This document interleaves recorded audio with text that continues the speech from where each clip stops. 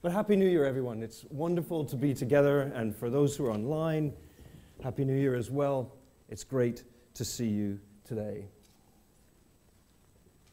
Often at the beginning of each year, we put together our goals and objectives, don't we? And we perhaps discuss the hopes and dreams that we might have for the coming year.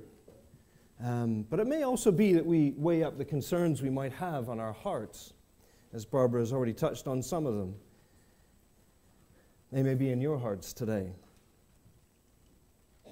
In this context, in the first message of the new year is unique, I think, and a place where we can lay out a platform for the year that we can build on, and importantly, where we can proclaim the good news of Jesus, the platform that we can do that from, who is the anchor for our souls and the rock upon which we stand, no matter what the year ahead may bring. Let's pray. Heavenly Father, I thank you for your word. Louise has already reminded us of that, as has Barbara. I pray, Holy Spirit, you would work powerfully in this room and online as we listen to your word today. And we ask it in Jesus' name. Amen. God Knows, a poem written by Minnie Louise Haskins and is known as the Gate of the Year, has over the years been an encouragement to many and a comfort to many in times of uncertainty, including our late Queen and her father. And by the way, in case you're wondering, it's an English, Farsi, and Albanian. I wasn't sure if some of our friends would be here today. The Gate of the Year, put up by Minnie Louise Haskins. Next page. God knows. And I said to the man who stood at the gate of the year, give me a light that I may tread safely into the unknown. And he replied, go out into the darkness and put your hand into the hand of God. That shall be to you better than light and safer than a known way. So I went forth and finding the hand of God, trod gladly into the night. It's a beautiful poem, isn't it? So I went forth, finding the hand of God, and trod gladly into the night.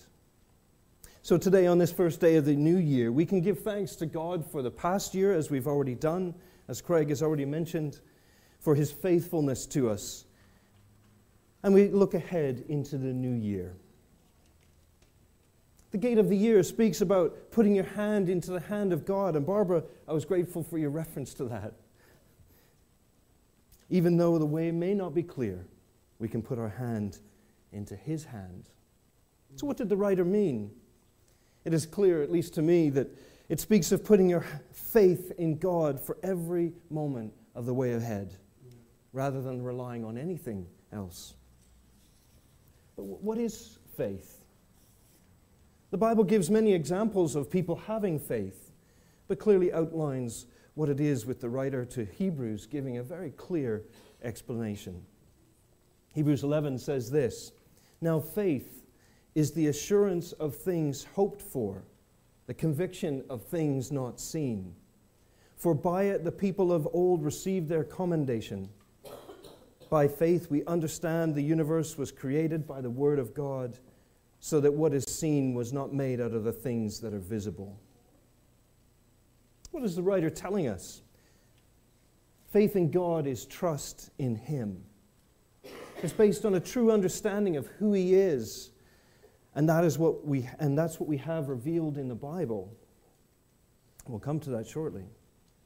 Faith in God involves an intellectual assent, or it's what we come to realize in our minds that God is.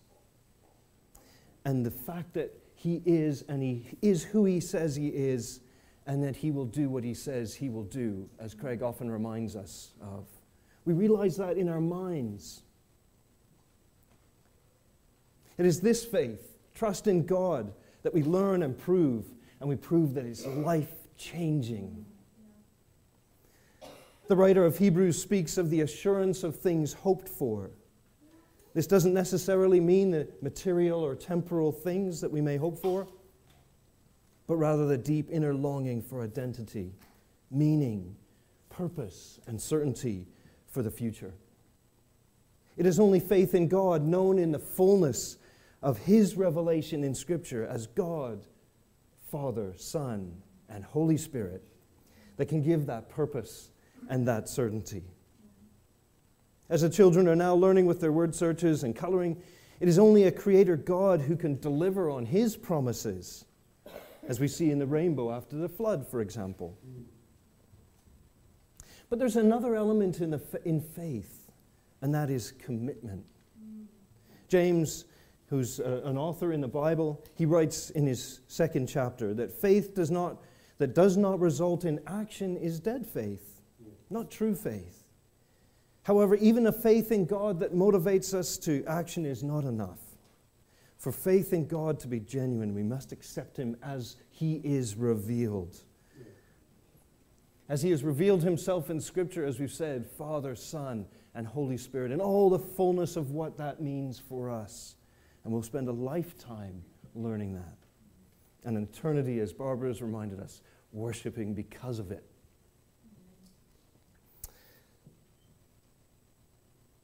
However, faith in God, to be genuine, as we said, must be based on the belief that God is triune, for example, as we've been emphasizing, and His deity and the personality of the Son, Jesus, who is the Son of God, who is God, and the Holy Spirit. And so, for Welcome, thinking about the platform to build this year upon, it is the proclamation of that one, God, Father, Son, and Holy Spirit, on whom we stand, in whom our faith is built on. That is who we proclaim, and that is the platform that we can start this year from. Amen. But God is very near to us as well.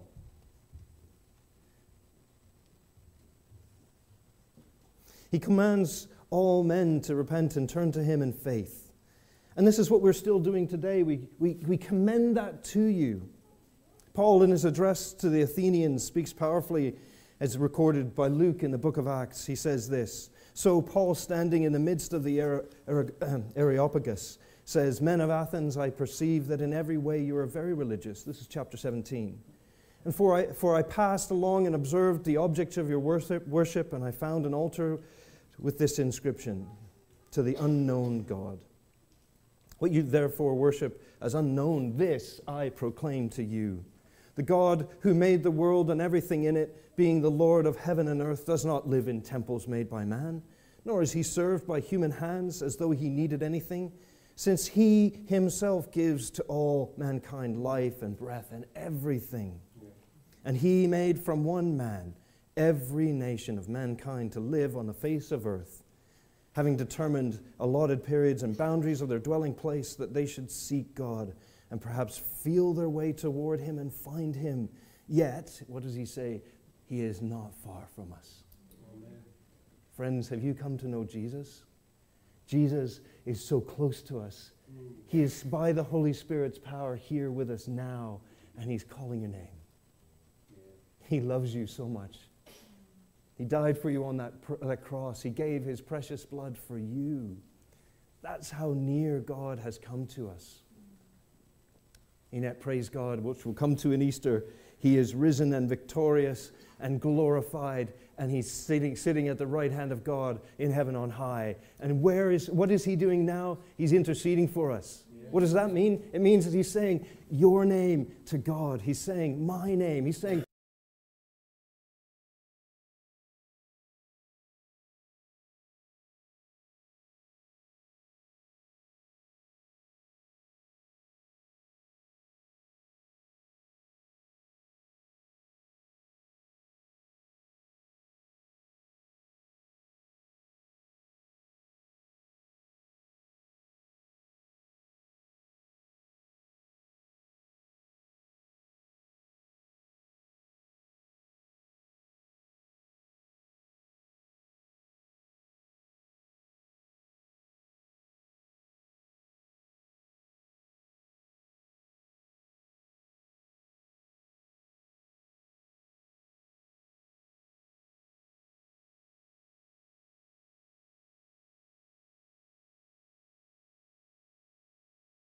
our lives.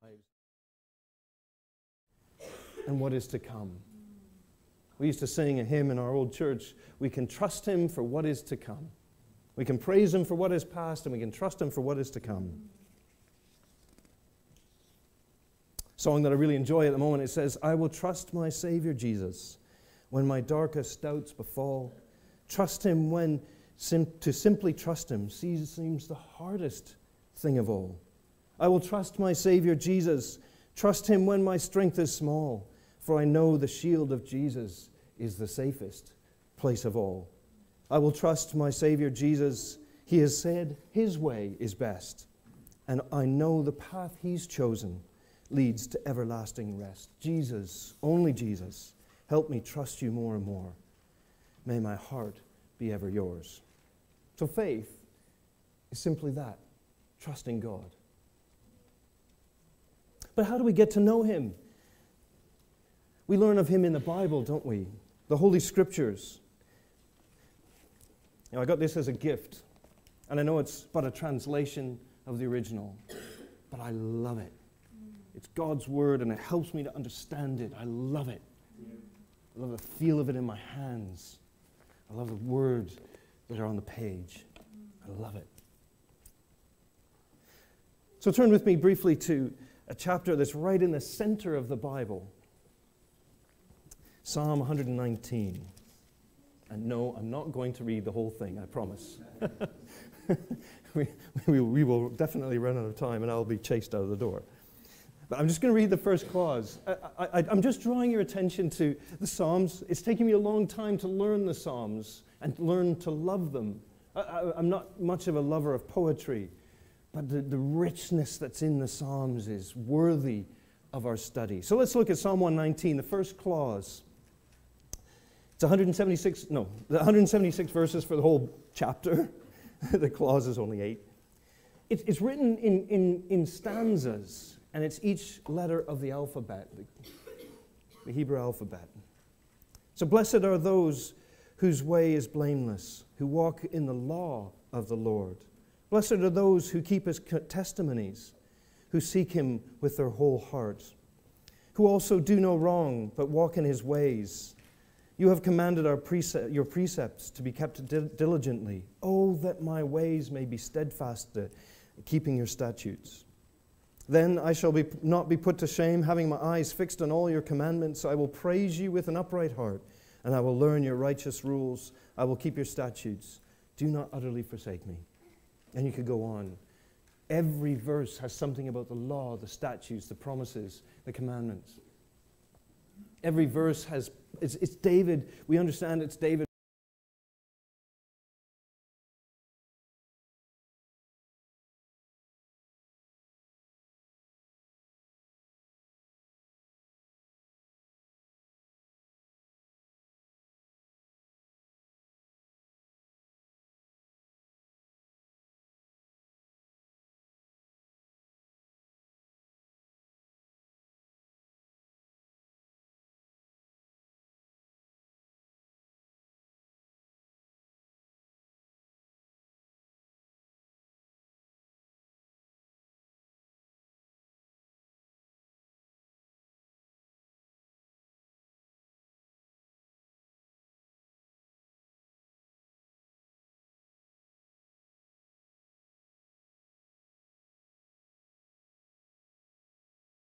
These saintly Africans.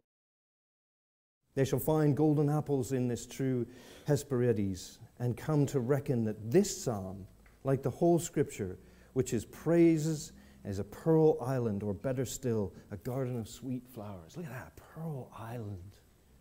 That's what Spurgeon drew from this book, this chapter. So to help you, those who may be new to the Psalms, just very briefly, there's a number of different ways that God's Word is referred to. He refers to the law, the testimonies, the precepts, the statutes, the commandments, rules or judgments, word. So these are all, they're not synonymous. They have slightly different meanings. The law, for example, these are God's instructions or universal rules, and includes the law of nature. And testimonies is what God solemnly testifies his will to be. The witnesses of his promise of his people, thank you. The witnesses of the promises to his people, like the children are learning. Precepts, what God has appointed to be done and entrusted to man to deliver. And it just goes on. So as you read just this one chapter, all 176 verses, you get this over and over and over again. It's beautiful. It's absolutely beautiful. But it's filled with the anchor of God's word expressed in the various ways, as we've just noted. So let's just spend a few moments in this first clause. The whole chapter is celebrating the gift of the Scriptures and its perfection as a guide for life. These first 8 verses, our attention is drawn to the blessings of keeping the statutes of the Lord. And the more we dive into the Scriptures by reading and studying and meditating on them and discussing them and living by them, these amazing and living, breathing words, the Holy Scriptures, we will deepen in our appreciation of them, our affection for them, and our knowledge of God through them. As we continue reading the chapter, it's clear that as our love of the Scriptures grows by the Holy Spirit's power, we begin to deepen in our fellowship with God. And through this fellowship, our souls are nourished. So what do we find? So verse 1, what do we find? We find that it's as we obey the Scriptures, we're protected from what the Scriptures called defilement. We're kept in a way of blamelessness. But it's as we obey the Scriptures. Verse 2 and 3 is where we work out how we are made practically holy. He says, "Blessed are those who keep His testimonies and seek Him with their whole heart." So as we seek God, and then as we obey and follow Him, we're made practically holy. We're kept clean from sin. Yes, we are weak. Yes, we sin. But these are ways that we can keep ourselves steadfast. And the reason why I'm sharing this is because as we start this year, let us use the declaration and the proclamation of the gospel of Jesus Christ and the trust in God and His full revelation, but the power of the Scriptures. Let us use that as a platform to stand upon as we go into this year. As we build in our faith, as we share the good news, as we keep people warm from the environment and where they may not be able to pay for their bills. It's through the Scriptures that we can build in our confidence in God, not in ourselves, but in God. You know, verse 5, the pious soul prays for it. Look at what it says. Verse 5. "Oh, that my ways might be steadfast in keeping your statutes." Have you ever had those moments? It's like, "Oh, Lord, oh, if only. Why? Why did I do such a stupid thing? Oh, my ways might be steadfast." He's asking for the Lord's help to be steadfast, constant, steady, following after Him. Verse 8, "Fixed in solemn resolve not to miss the blessing of the Lord." What does he say? "I will keep your statutes." Oh, please. I really want them. Please don't miss me out on a blessing. And of course He will not. He will honor faithfulness. So these are just a few examples of the richness of the words themselves, but more importantly, it's the richness of knowing the person who's behind them. God Himself, and of course our Lord Jesus. That's who's behind these words. So it brings us to our third question. So why does it matter? Why does it matter? So we've got an encouragement to have faith. Fantastic. We've got the Scriptures. Excellent. We can learn about God. But why is it important? Why? Touched on a little already, but the writer is encouraging us to step forward, trusting God, the writer of the poem that we read earlier, into an unknown way, because that's better than any pre-prepared plan. That's not to say that plans aren't helpful and wise, but any pre-prepared plan that doesn't include God. It's far better to put your trusting hand in the hand of God and go out into that unknown way. So as we step into 2023, we don't know what might be before us.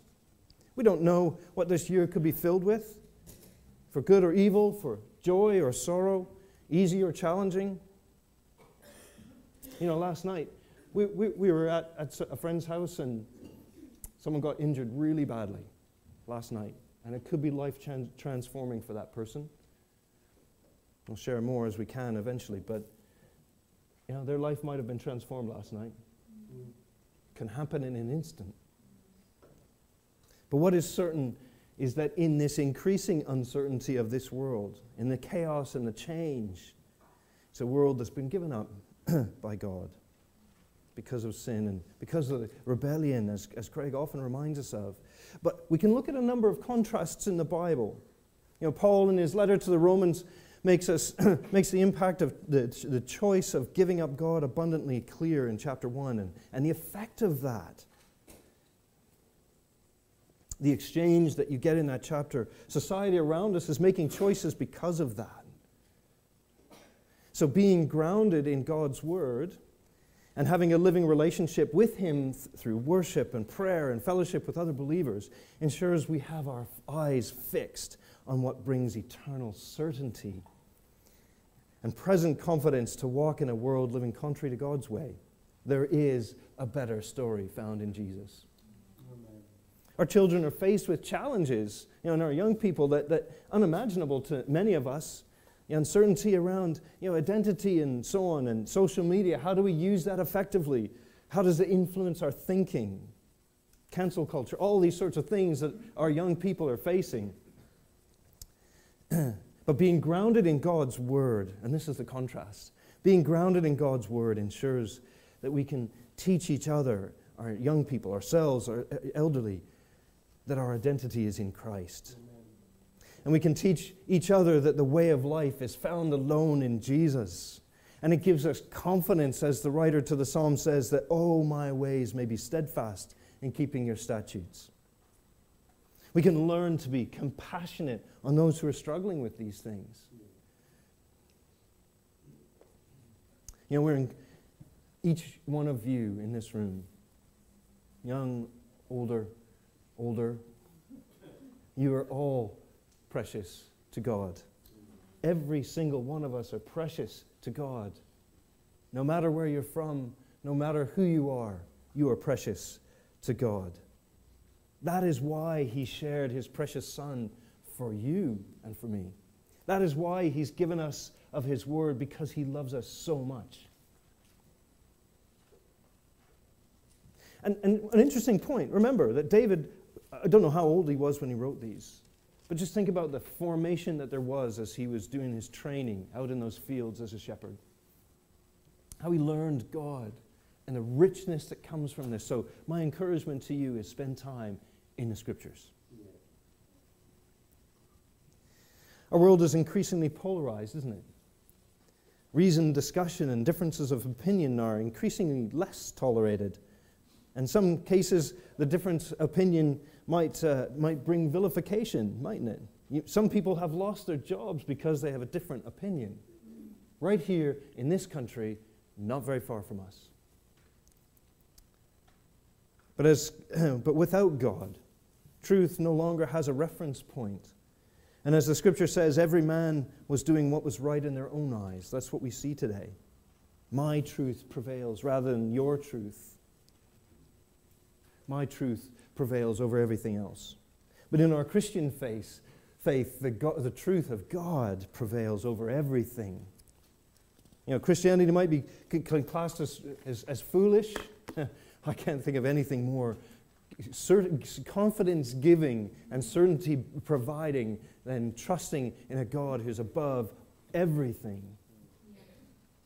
Being grounded in the Word centers us on the truth, the source of truth that is beyond ourselves and this world entirely. That is God Himself. And the truth that is eternal and not impacted by the passage of time, season, or opinion or culture of the day. God's Word brings us into relationship with Himself through our Lord Jesus Christ, who is the way, the truth, and life. Amen. And gives us the Holy Spirit to live according to God's way. History is being reanalyzed, isn't it? Retold. And in a number of instances, these things are rightly being discussed and debated, and they're long overdue when it comes to inequality, justice, racism, other topics. And we're going to cover those in this year as God allows. But these things are important to talk about. But what's really more important is that in being grounded in God's Word gives us His perspective on every single one of these topics.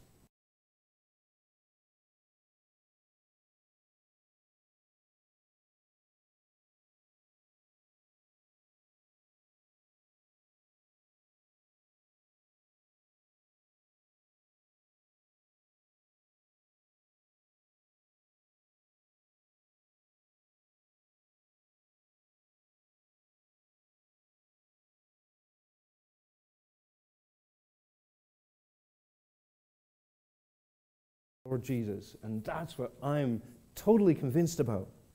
Being grounded in God's Word brings us the living knowledge of salvation that is found alone, as I've said before, in the work of Jesus and His finished work on the cross. It gives living color and richness to the character of God that informs His every action, including that of redemption and forgiveness to all that turn to Him in repentance.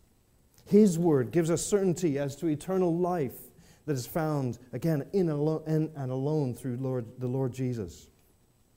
Regardless of what may be going on around us, we can have absolute confidence in that all authority has been given to Jesus because of His victory over death, because of His resurrection, because of who He is as God. And that gives us certainty that Jesus will return in triumph to rule as King of Kings and Lord of Lords. Nothing happens without His knowledge. Nothing is allowed to go beyond the bounds which He has set. He is in complete control, friends.